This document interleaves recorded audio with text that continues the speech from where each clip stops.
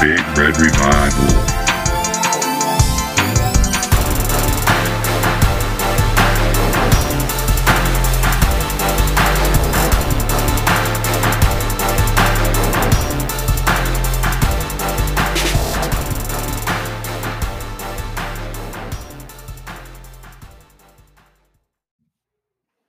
All right, welcome back into the Big Red Revival podcast, episode 27. And here it is again, another Victory Monday here in Husker Nation as the Huskers go into West Lafayette and get a 37-27 victory over the Purdue Boilermakers and what has to be Nebraska's most complete game in, I don't know, 3 years at least. A great game in all fronts, offense, defense, special teams, coaching even, play calling was good. Just was a very good game to watch. It's good to see Nebraska come out. And also Martinez, just came out and showed his grit. But the Huskers go in and get a victory and move to 2-4 on the season.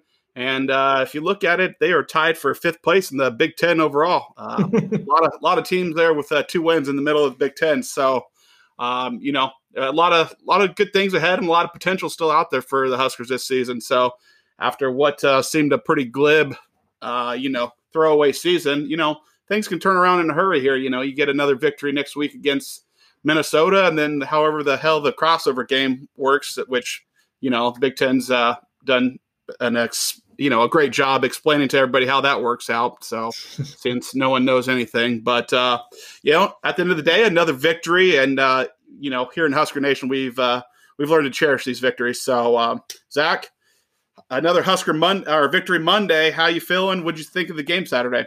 Your voice is just so much more upbeat than normal, and it's truly a breath of fresh air. Let me tell you. I think first things first. We can all agree that any time that the program of Nebraska can have some sort of reunion with Bob Iacco, we will always welcome it as long as he's not on our staff anymore. Yep. So I think that's definitely a good thing.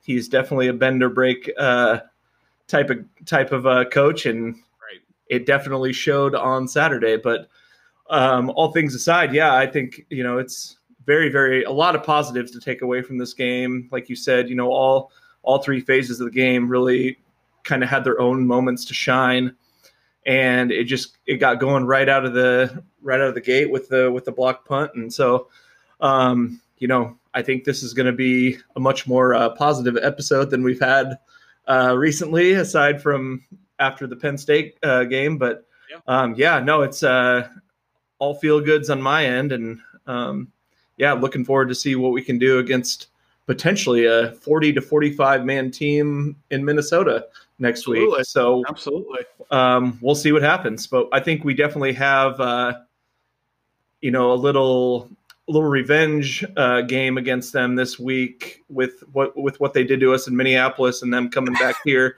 for a senior day that a lot of the seniors that we heard speak today and have seen played over the past 4 or 5 years haven't forgot from last year. Right. Absolutely. After that kick in the teeth that we received last year up in Minneapolis, that was one of the many blowouts that we've experienced here in the last 5 to 10 years. So the Huskers, they jumped on them early. I mean, it was 17-0 before, I even got my first beer down. So it was, I think there's 10 minutes left in the first quarter, and it was 17-0 Huskers. They had, I don't know, like 20 total yards or something, like 6 plays, 20 total yards, but it was 17-0. It started with that block punt. But basically should have been returned for a touchdown. They recovered on the 1 yard line and then punched in the very next play. And then on the next possession, they forced Purdue to go 3 and out, punt the ball. Cam Taylor-Britt, fields it about the 45, our own 45, gets a 25-yard return, and then you see a flag come down, and it's like, same old story here. Holding coming back, and ends up being a sideline warning or sideline flag on Purdue. So that's another 15 yards. Next thing you know, we've got the ball at the 25. A couple plays later, punch it in, 14-0. Before the even first commercial break, it feels like. So, starting fast was key to this game. But every time Purdue, made a little run or scored or made you think that they were going to, turn this into a ball game, the Huskers found a way to answer the bell, which was one of the things that really impressed me about this game, because Nebraska historically, especially under this regime, the last couple of regimes have been, prone to buckling under pressure, kind of, puckering up as the game gets tight down the stretch. But every time Purdue made a run, this Nebraska found a way to answer or to go on a long sustained drive.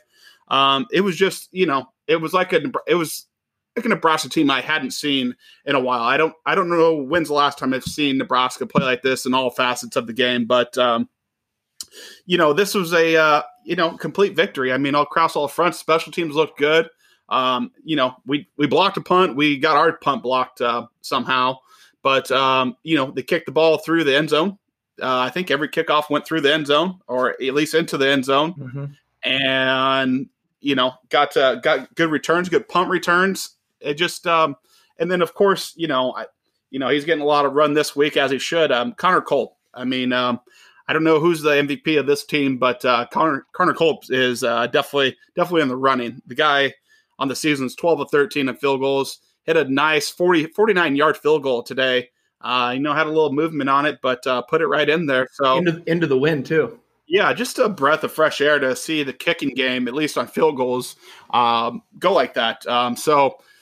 Just it was, like I said, it was just kind of a different vibe. It just looked like a completely different team, and I don't know if it's because we had a different recipe on Saturday. From the watching end, this was the first time I had left Omaha to go down and see a game. So the Revival crew met up at one of our buddies' place. Had some morning cocktails, and next thing you know, Nebraska's kicking the shit out of somebody, and everybody's feeling good. So we might have our recipe for Husker success here down the stretch. But Zach, what did you think, just start to finish of the game, of how Nebraska looked, the play calling, Adrian Martinez himself, just kind of general overall feelings of the game and how it went Saturday? Yeah, I think. First off, foremost, just nothing but credit to Adrian Martinez. What a high character guy! What a guy that a lot of quarterbacks in his situation, a lot of players in his situation would have kind of mailed it in after what he had to experience this year, and we all, maybe questioned it, maybe thought it was the right move, maybe we didn't. Whatever the case may be, I think ultimately it was the right move to kind of just let him kind of take a step back and kind of figure himself out again, because it sure is paying off. He's playing very, very efficient football the last couple weeks. He's playing with more confidence. That run he had on the second touchdown was about as impressive as you see from quarterback, running back, whoever, just a ball carrier in general. And so, the way that he's just kind of taken this situation and almost just played, with a little bit of a chip on his shoulder has been very, very impressive. And I think, we talk a lot about, and a lot of the media would talk about how the players would feed off of Luke with his energy. Well, right. I don't think that there's anything you can do to get more buy-in from your teammates than what Adrian Martinez has done the last couple of weeks. So, definitely hats off to him, and very, very happy for the kid. But in addition to that, I kind of mentioned it with the three phases. The offense clearly had a plan and had an identity going into this game. We saw some very impressive play calling. We saw some that one touchdown that the kid from O'Neill had, where we shifted the whole offense to a different side of the ball. Right. Purdue clearly didn't shift with us, and we exposed a clear hole in their defense. Was just one good example of the offensive approach that we brought into the day. And then defense, they've just been doing what they do. They've been gritty. They've been making plays. They've been making stops when they need to, and they're just been playing completely out of character as it pertains to the last 3 years of this coaching staff. And then finally, we, like you said, we get to see the special teams really shine for a game. We got to block a punt. We have our solid, consistent kicker, and then we're doing all the right things. The mistakes are going to happen, so we got the punt blocked. It is what it is. But I think overall, as a team, that was as complete of a performance under the Frost era as we've seen since probably the Minnesota game his first year. Right. Yeah. I mean, I just wanted to touch on the Adrian Martinez thing. With the quarterback thing, I think, going into this season, we're pretty vocal on being on the Adrian Martinez train. And then the first two games happened, and I was said that we needed to give McCaffrey a look. McCaffrey got his 2 games. We found out who he is, and those 2 games, kind of seeing the game from a different perspective, has really turned Adrian Martinez around. When they talk about the 2 quarterbacks, we talk a lot about Luke's athleticism and whatnot, but I think people are sleeping, and I don't think Adrian gets enough credit for how crafty of a runner he is. I mean, how many times do you see him make a guy miss in the hole? And we're not just talking about, this last game. Go back to the Ohio State game. How many Ohio State guys did he make miss it in the hole? Just a very, very crafty runner. Obviously not a burner, but very, very good runner. And since being benched, Martinez has went on to be 44 of 54 for 459 yards, 2 touchdowns passing, and another 3 rushing with another 80 yards rushing. So 82% completion rate. I mean, completely has changed this guy around, and completely changed his team around, because I think that that Luke may provide a spark. Martinez can keep the flame going, and sometimes you don't need a spark, you need a flame to heat the house. So obviously Martinez is the guy to run with through the rest of the season. And, with 2 games, potentially maybe 3, no one knows how this goddamn bowl game situation is going to work out. People are bailing left and right, the Papa John's Bowl and the Bad Boy Mowers Bowl and all these fucking places you never heard of in your life are closing down shop. But, the more games we can get in, the better, especially this season.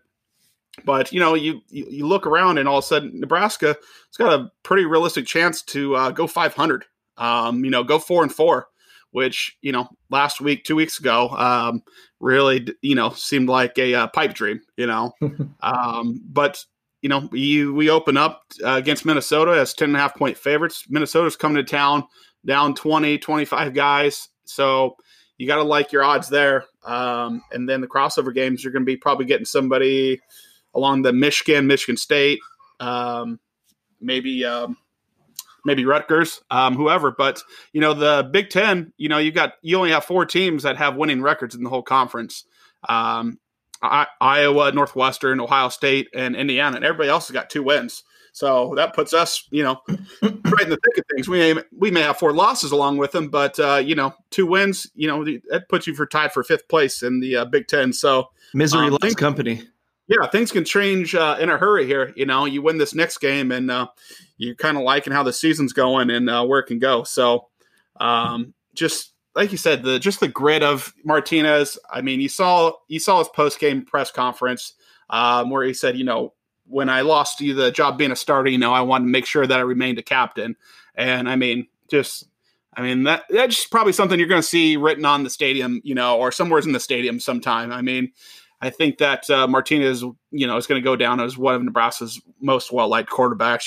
Just how he carries himself, I think everybody respects it. And maybe he's not the most talented guy in the world, but God, I'll take that guy in my foxhole any day of the week. I'll take that guy. So Nebraska, we talked about the defense. The defense has really, really turned the corner. Really, the whole season. We noticed it the first game against Ohio State. We got blown out by 35, but we just.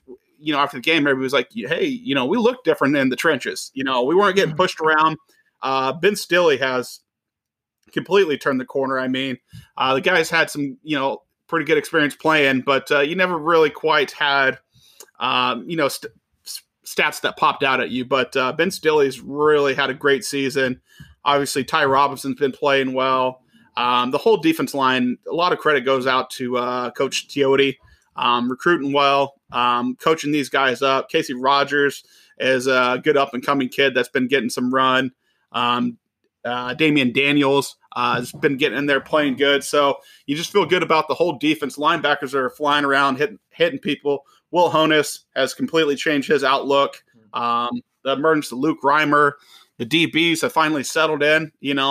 Cam Taylor-Britt, I mean, how many is that? 3 or 4 times we've had to see him, look like a super athlete going up, knocking the ball away. I mean, just that's my guy. That's my guy. Yeah, and and they're coming up hitting people. That's the thing. They're coming up sticking people. So it's just I had a lot of fun watching this game, and it has been a long time since Nebraska has looked that way. So just very, very, very, very, very refreshing to see.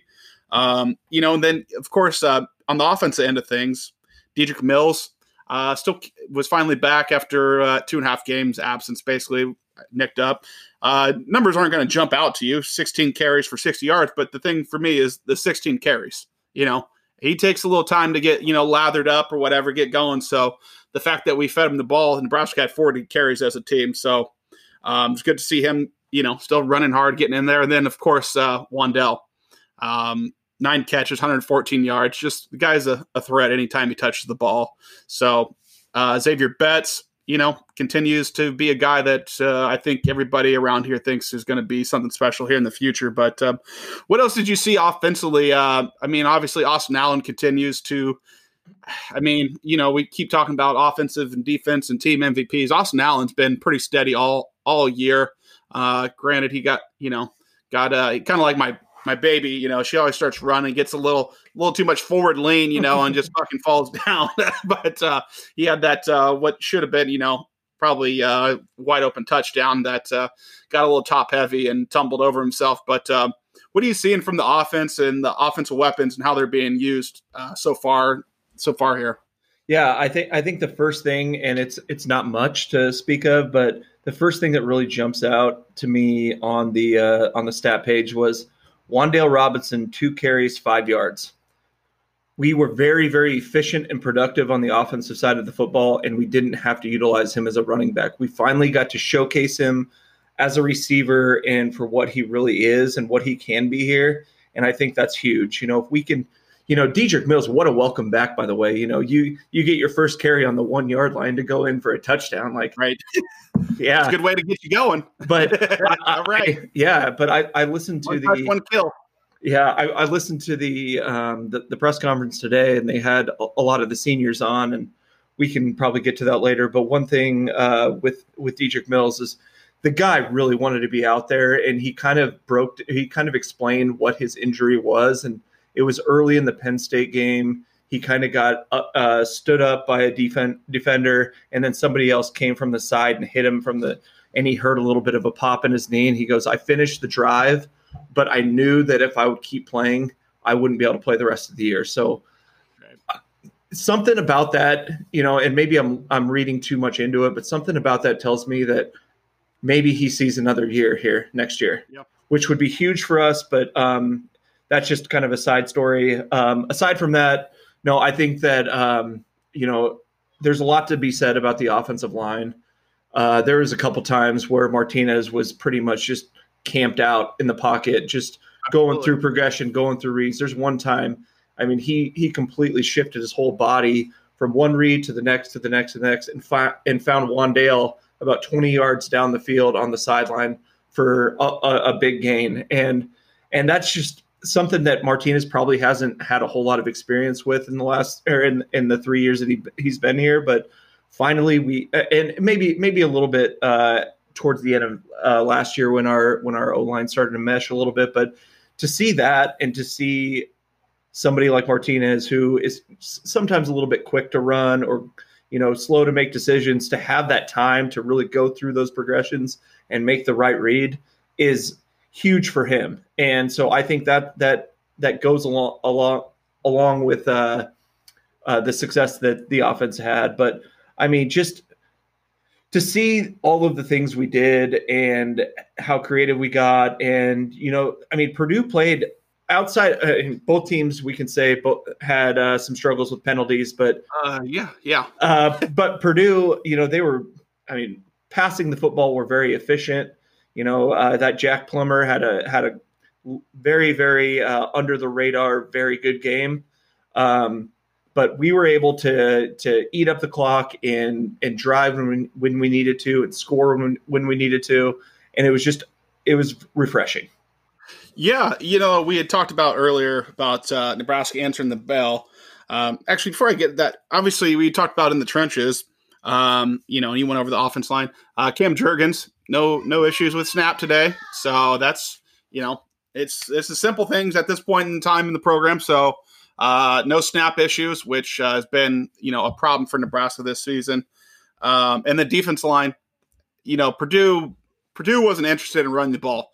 Purdue had a total of -2 rushing yards. So that the defensive line, man, they're just very impressive. Very impressive. But we talked about Nebraska answering the bell anytime that, you know, it looked like Purdue wanted to make a run because, like I said, the quarterback was very efficient with the ball.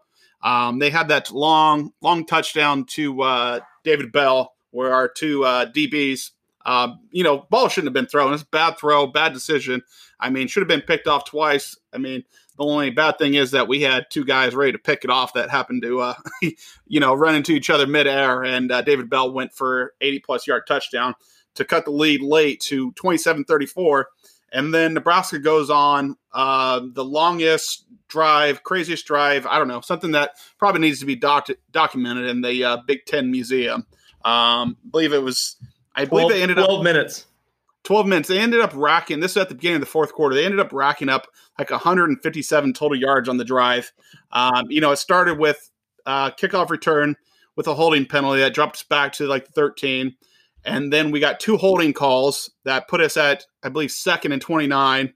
And then we got bailed out when Martinez sailed it over Xavier Betts' head. Xavier Betts gets hit late out of bounds, bonehead play. Xavier Betts ran the wrong route on that play. Nope, that's before this. Oh, remember, gotcha. He went over his head and Yep. And then a couple plays later, what you're talking about, Wandell and Xavier Betts run exactly the same route, and they get flagged for pass interference. Purdue played a lot like how Nebraska has played in the past.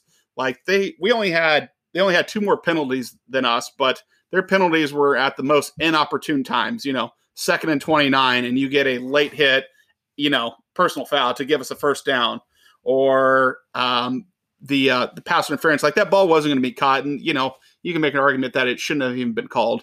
And then we go on. We get a long run down to Mills, down to the 1 yard line. Where it looks like we're going to punch it in for a touchdown. And then Austin Allen gets that chop block where he hit him in the hip. Yeah, and so backs us up. And, you know, Nebraska ends up settling with a field goal, but it was a good answer because Purdue, what we like to call Uncle Mo, had shifted over to Purdue. They're down 7, and Nebraska goes on this long drive, ends up getting points out of it. May not have been touching, but got points to push it to a 2-score game, and that's when it basically put the game away. Defense sealed it up with a couple sacks. And, you know, I forgot to talk about this. Obviously, we're talking about penalties, but you know, there was that stat going around Twitter last week of, you know, the holding calls against Nebraska or that Nebraska's received. And it was some crazy number. Like it had been like almost 600 snaps since Nebraska had got, you know, somebody a holding call against them. And the next closest was like 250. So clearly the Big Ten had got that memo because I think we got 4 or 5 holding calls this game. Which was refreshing to see. So it's, you know, you kind of feel like someone saw that stat floating around there, starting to think something of it. So got a couple good holding calls. Our players were able to get to the quarterback. You know, Nelson got his first sack of his career. Actually got 1.5 of them Saturday. So just you know, refreshing to see from the Skurs. So what else have we got here? What we were talking about, you know, Purdue kind of played like Nebraska had in the past. You know, it's just like anytime there was a mistake to be made, it feels like, you know, Purdue made it. And, you know, I wanted to talk about just kind of how this season's going and how other teams in our maybe situation are reacting to this. Purdue, to me, they didn't look like they wanted to be there. And I'm not talking late in the game I'm talking like at the beginning of the game. Purdue didn't look like they wanted to be there. And, you know, that's kind of going around college football, especially when teams get down or get a losing record. You're seeing a lot of guys opt out. You know, opt out mentally or just actually opt the fuck out, which, we've went over that, opting out 6 games into a season. Quitting. That's not an opt out. That's a quit. That's a quit, sir. So, and I think we can all agree that at no point have we ever felt like Nebraska maybe, had opted out mentally or, just wasn't there or wasn't mentally preparing or, when you're 1-4, you could have a lot of guys mail it in. And, whether we lost or not last week to Iowa, it didn't look like anybody quit out there. And the guys have come out each week and looked like they've been ready to play and looking like they want a victory. So just a lot of credit to the Nebraska players for, keeping their head in it because, this day and age with these kids, as soon as things aren't going right, you get a lot of guys that, going to transfer, going to opt out or, are just going to be out there going through the motions. And I think for the most part, Nebraska players have been pretty good about that. I don't know if that's because we probably don't, I don't know, maybe one guy with some pro potential there or I don't know. What do you credit it to? You think it's just because we've been down so much lately as a program and guys are just hungry to get a victory or what? I mean, it could be a variety of things, but it's just good to see the Nebraska players still out there fighting. They know that how much it means to the state and the coaching staff. So good to see these guys still out there fighting and scratching for every last bit, and good to see that finally pay off with the victory.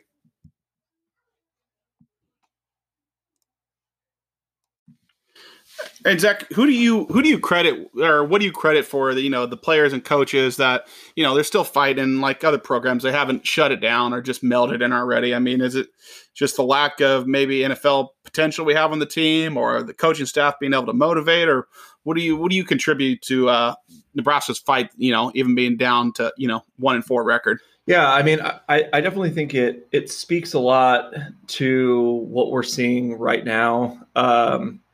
Based on kind of how we approach this season and how we tried to fight to play, I don't know that necessarily anybody in, whether it's our coaching staff or locker room as players or anybody involved, I don't think anybody really thought that we were going to make any sort of, serious push at something special this year. But it just comes down to the love of the game. And I think that, that more than anything is being preached in our locker room. And say what you will about our coaches and how they handle the media or how they speak to the masses or whatever you want to say, but I think that there's a general consensus of the love of the game in our locker room, and whether we have the talent to match up against the best in the country, I think that's non-negotiable. But right. But at the same time, if we can get, 2-3 extra games, or if we can fight to play the game that we all love, that's going to end up showing in the long run. And you're seeing, like you said, you're seeing a lot of these teams kind of like bowing out and kind of, showing the fatigue where it's not even a full season, because they know the season isn't the same as the seasons before this and the seasons that are going to happen after this. But I think that our team, more than anything, just sees the opportunity to have the opportunity to play and to improve and to mesh more as a group. And I think they see the benefits of playing more games this season is going to be paying off more in the long run than not playing. And, you have your teams that, some may say are quote unquote opting out, Michigan. But no, it's a good sign, because, we, like I said, we like to, kind of get on Scott Frost on what he's really doing here. But if he's got these guys bought in one of the weirdest times and one of the times where it's easiest to mail it in, and all of our players are still, very serious about playing and passionate about playing and showing unity on that front, I think that's a really good sign going forward. And, maybe that's just a testament of one win that we can get here and there, but and feeling that good positivity on a victory Monday. But at the same time, I watched the press conference today. I saw a lot of those players speak, and they all clearly were given the same message, and they were relaying that to the media and the fans, and it was pretty cool to see. Yeah.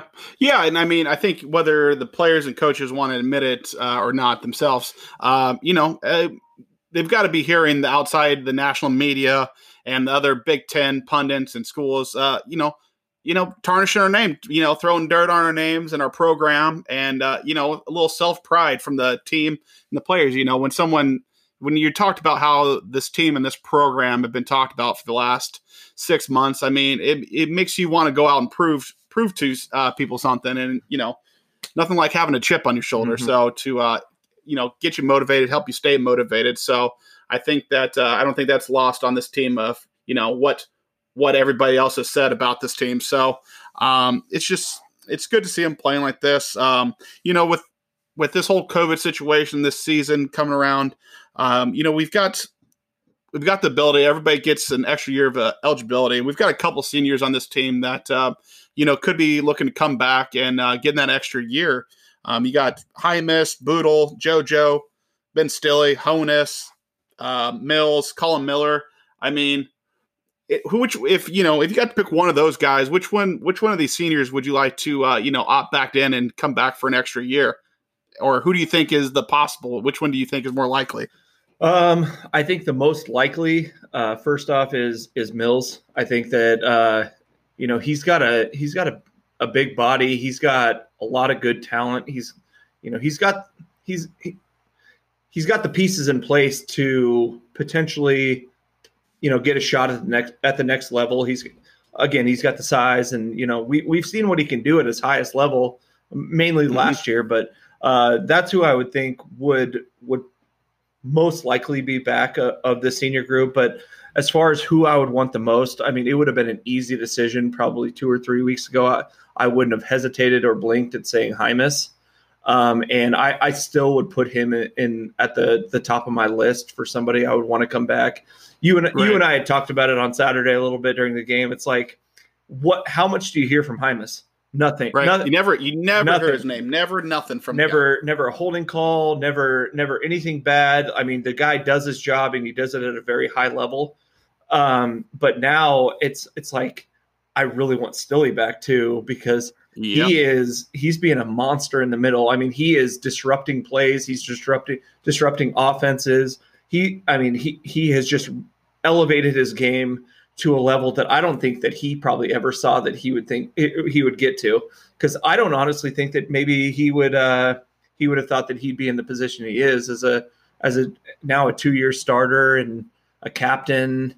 But the guy has just completely transformed his game, and he looks great. And I listened to him speak today, and he's a very, very intelligent guy, and he speaks well. And so I think that he's got a possible shot at the next level as well.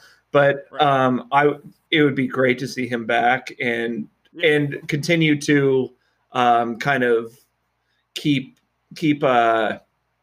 if he can make another, the next step. I mean, he's already taken a big step this year. If he can make another step, and he's a huge leader in that D line room, and he's a homegrown kid, and you've seen how much Ty Robinson has brought to the table this year, and he redshirted last year, and so it's like, his senior leadership and his veteran leadership is obviously paying dividends for a lot of the guys around him. So, I mean, how could that not help us next year?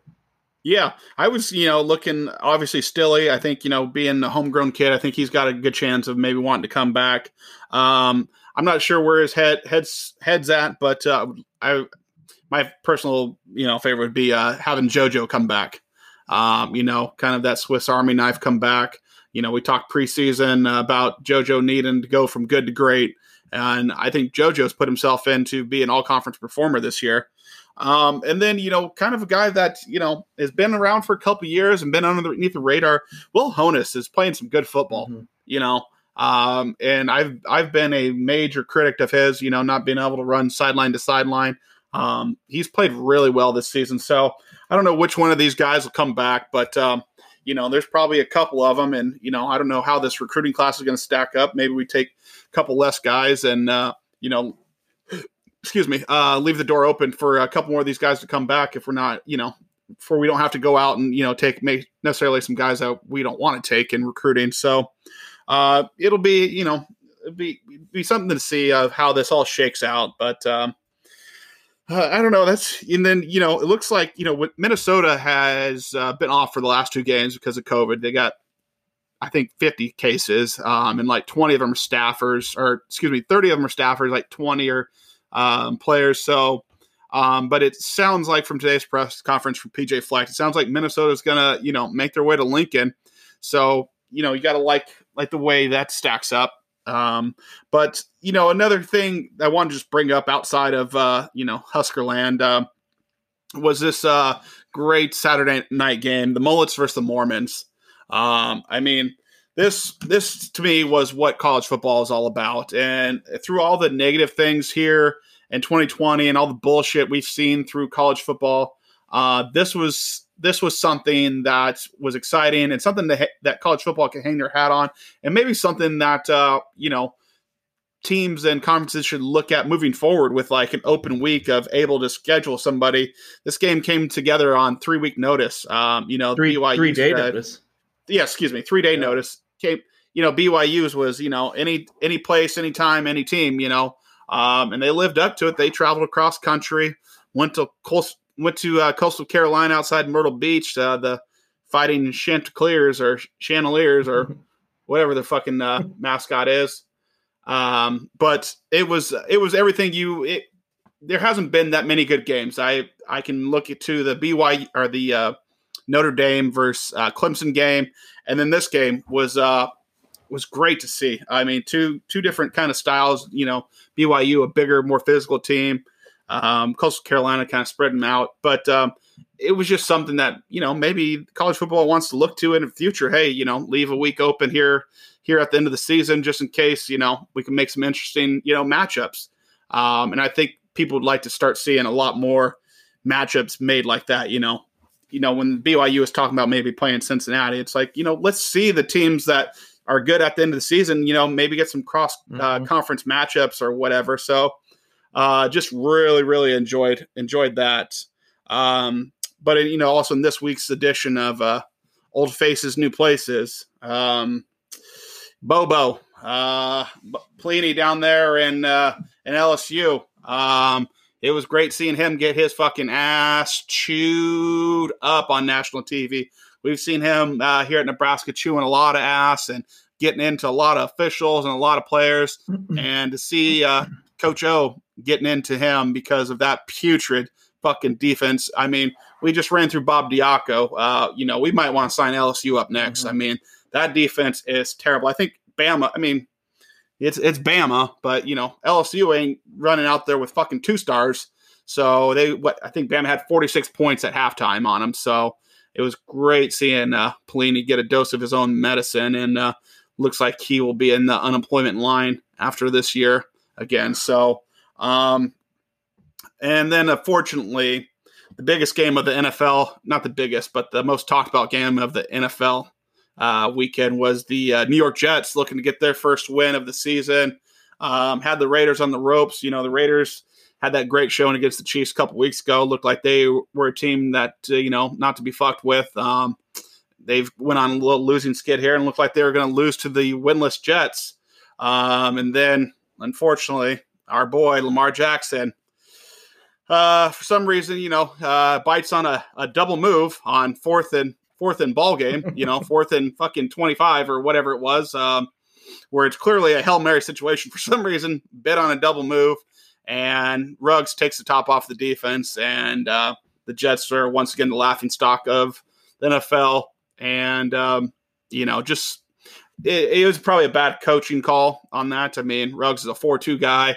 Lamar Jackson has never been known as a burner, 4-6 guy, I believe. So, what did you think of the whole Pelini thing? And then did you see, and did you know that was Lamar Jackson that gave that touchdown up yesterday? I did. I saw it, and then I saw Lamar Jackson's tweet. And I mean, if Husker fans know anything, Lamar Jackson will probably be good for the Jets year 3 or 4.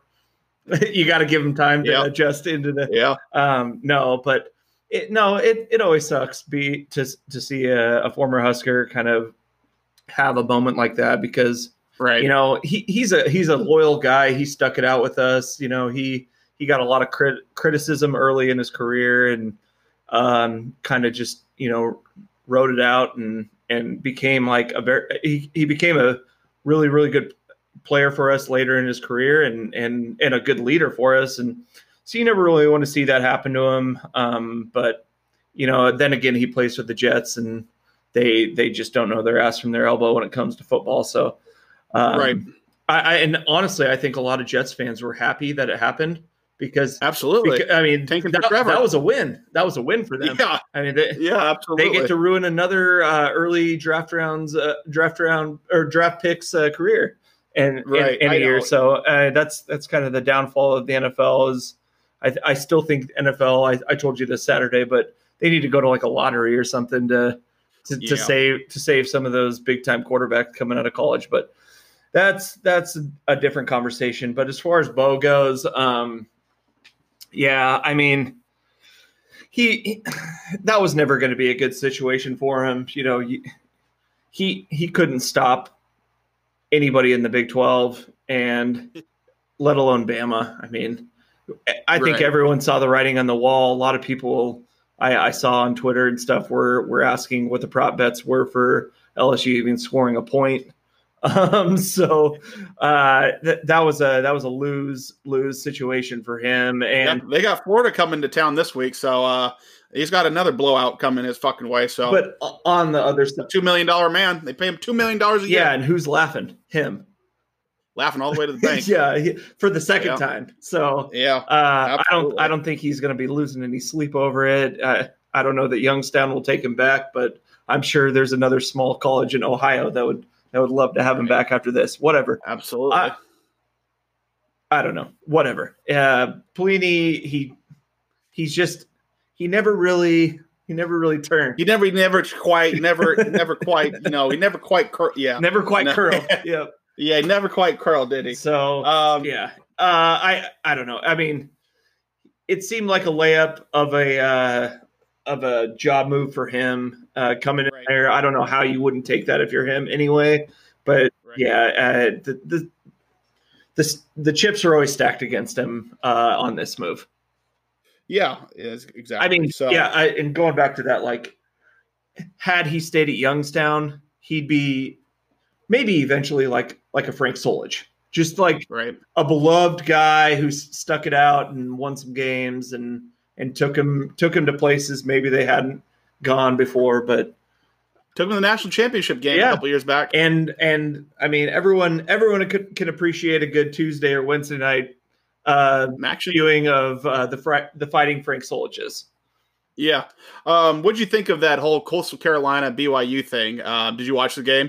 A little bit of it. I honestly believe that Coastal Carolina is this year's America's team in college football. Absolutely. Everyone's pulling for them. I mean, their fucking center is 5'9", 260. I'll tell you what, if NCAA football 2020 was out right now, that would be my dynasty team. Oh my Lord! Right, I know. But the teal field, the teal uniforms. I mean, they've apparently they're in Myrtle Beach. Yeah. I mean, it's just like. But they're kind of like Florida Gulf Coast a couple of years ago, for basketball. But anybody that tells you that they expected Coastal Carolina to beat BYU after they changed games from Liberty is lying to you. Right. I was already intrigued by the Coastal Carolina Liberty game going into that weekend. Me too. And I thought I thought ESPN did him a disservice by not only awarding him game day, which is really cool, but then just putting it on ESPNU. It's like, and then left him with the worst fucking announcers ever. Yeah. It's like, who are these guys? But it was really cool to see. I've been kind of on BYU this year. I thought they might be the real deal, almost like a Cincinnati type of caliber team where they're not necessarily in a Power 5, but they're going to make noise. And you know what? Coastal Carolina stood up to the test and. Yeah, they did. And I think they deserve a little more recognition than they're getting and a little more praise than they're getting. But that's just the college football landscape we live in, and it's broken. And, a team like that has done what they've done and and passed every test up to this point, including a top 10 BYU team. Right. You got to give them something here. Right. Yeah. I mean, I still think that Cincinnati of the the non-power fives is probably Agreed. team that's going to get a look. They need, like I said, I'm not sure how the bowl games are going to work out. I don't know if teams that are even invited are going to be able to play or whatever, but there's something that needs to be done with college football. It's getting into a lot of kind of, unfortunately, how society is getting into. It's kind of getting into the haves and have-nots. Mm-hmm. There's a couple teams up top that have separated themselves from everybody else. The Alabamas, the Ohio States, Clemson, Georgia, Florida, Oklahoma. It's like, and then it's just a bunch of everybody else. And then, once teams are knocked out of the final, the college football playoff, eliminated from them, most of the players aren't even wanting to play in the bowl games and stuff. So I don't know what the answer to the problem is, but something's got to change because this isn't sustainable. Yeah. So, the one thing that I know will change it is, there's those rumors swirling that Urban Meyer, going to go to Texas. And I will tell you right now, we hear it every week after Texas win. Texas back. Mm-hmm. Well, I'll tell you right now, Urban Meyer goes to Texas. They're back. Texas is back. Yep. They're back day one. They are a national title contender day one, fucking without him even coaching a game. That's kind of what we need. We need Texas to get back to being Texas. We need USC to get back to being USC. Even Stanford, Stanford used to be fucking dominant, we need some teams outside of the same 3 to 4 teams that step up and make a run. LSU had their basically all the stars aligned and, caught lightning in a bottle last year. But as you can see, they're fucking, going to go 3-9 this year, or 3-7. So we need to get some more teams that are competitive west of the Mississippi. Yeah.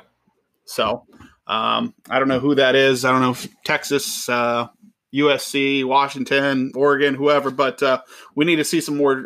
It's become very regionalized. So who'd be nice to have on our roster right now that transferred?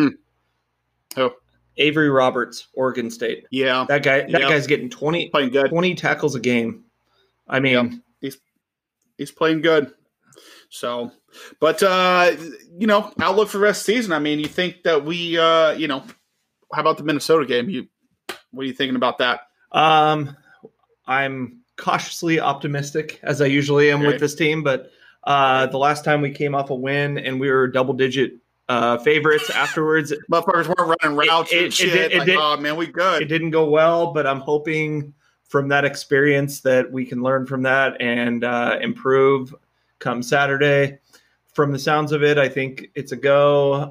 But I think that we need to go out with the same type of mentality that we did against Purdue, and we have to go out and just dominate from the get-go. And then unfortunately for us, this is the type of team we are. We have to hold on for dear life at the end. Right. Yep. But God, if we can get another win and then go into that crossover game where, like we talked about, a lot of those teams, they're not going to want to be there. Yeah, Michigan ain't going to want to be there. They're not going to want to be there. A lot of guys are going to be quitting. I'm not going to even use opt-out anymore. And I think that, we would have a good opportunity to give ourselves a 500 record and then potentially, as a lot of people are talking about, maybe a bowl game if we can find one. I think people are going to be, especially teams are bowls in Florida or whatever, where they're going to actually have fucking people in the stands. They know that Nebraska fans will travel. Yeah, and they're looking for that viewership too, and name brand. You know that Nebraska fans are gonna tune in, whether it's 11 a.m. in Central Time or 9 a.m. or whenever it is. We're gonna be watching. We're gonna be eating. We're gonna be drinking. We're gonna be having a good time, and hopefully watching. We're gonna be tuned in. We're gonna be watching. Hopefully another W, because I think we can. I mean, this could be a sneaky first winning record for Scott, and he's not gonna have a gauntlet ahead of him. He's gonna have Minnesota, who's Decimated. Decimated. They might have 45 guys ready to go. He's going to have a bottom dweller Big Ten team to match up Their against. best player already opted out, fucking Bateman. Yep, and then potentially a bowl game against and whoever wants to play us. I mean, we'll play whoever. Yep. Who wants it? Yeah. Who wants it? Fucking so. Yeah, but that's about it, man. Excited to see. Hopefully Nebraska can, go 2-0. The best thing about going 1-0, chance to go 2-0. So, if we can put together another win here, would be a blessing here. So close it out. We got early signing day coming up here rapidly. So it'd be good to see Nebraska finish the season out strong. But, it's going to tell us a lot about this team and this program, this coaching staff, of how this team comes out Saturday against Minnesota. Hopefully they don't come out flat, feeling themselves a little bit. So that's about it. Anything else from you? Just based on the recruiting thing, we are still sitting in the top 20 recruiting according to Rivals, which we lost somebody, but we gained somebody on Saturday.